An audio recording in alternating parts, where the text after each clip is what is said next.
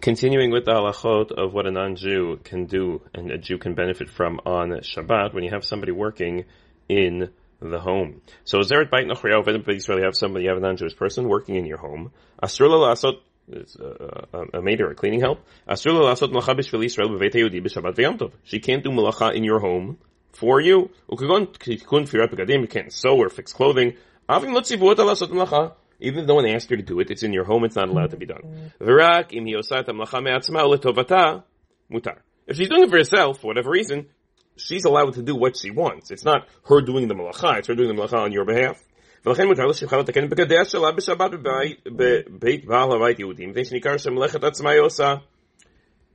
She's allowed to, it's not that she can't sew in your home on Shabbat. She's allowed to. She's not allowed to sew my things in my home on Shabbat. She can sew her things on her home on Shabbat.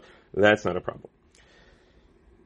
Again, cleaning help. And you ask her, please wash the dishes. Now, she could do the dishes in the sink. Now, if I was doing the dishes on Shabbat, I would do it in the sink. I would use cold water and do it in the sink. Now, she wants to use hot water, or she wants to use the dishwasher because it's easier for her. You don't have to stop her. We didn't ask her to do so.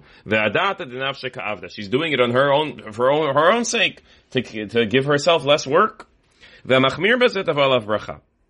So there is room to be machmir here, tavalav bracha, but mi'ikaradin, the halacha is, she's doing it on her own behalf. She's doing it for herself. If she wasn't here, I would do it by hand. It's perfectly possible to do it by hand. All those things seem to be required here, and therefore, the non-Jew can do that on your behalf. If they could have done that which you asked them to do, beheter, if that which they're doing, be'isser, is in order to make their life easier.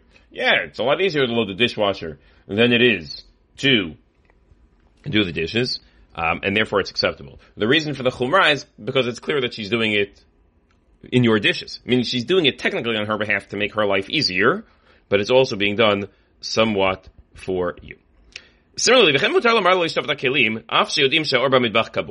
say, okay, can you ask her to please do the dishes, even though the light in the kitchen is off? You're not going to do the dishes in the dark. She's going to turn it on. And she's going to have to turn on the light. Okay, okay, so I'm asking her to do the dishes. Now she could do the dishes by hand in the sink with cold water, just like I would. And so the fact that she's going to be using a dishwasher or hot water, that's her problem. What about turning on the light? She can't do the dishes without turning on the light. Now, yeah, I'm doing it in the dark, but she's doing it for herself. She wants to be able to see. So she's doing it for herself, and that's acceptable. You can also ask someone to go get you something from another room. Something that's permissible to do. Meaning you ask a non-Jew to do something that's permissible to do on Shabbat.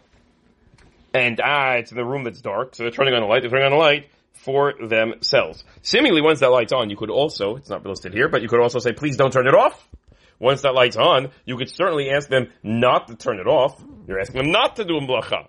They're going to turn it off because it was probably off before. So they came in, they're going to leave, they're going to turn it off. You could ask them, don't turn it off.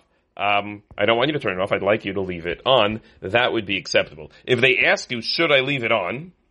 I think you could also then respond, yes, please don't turn it off. You have to ask them not to do something which is otherwise forbidden to me on Shabbat, and that would be acceptable. Have a wonderful day.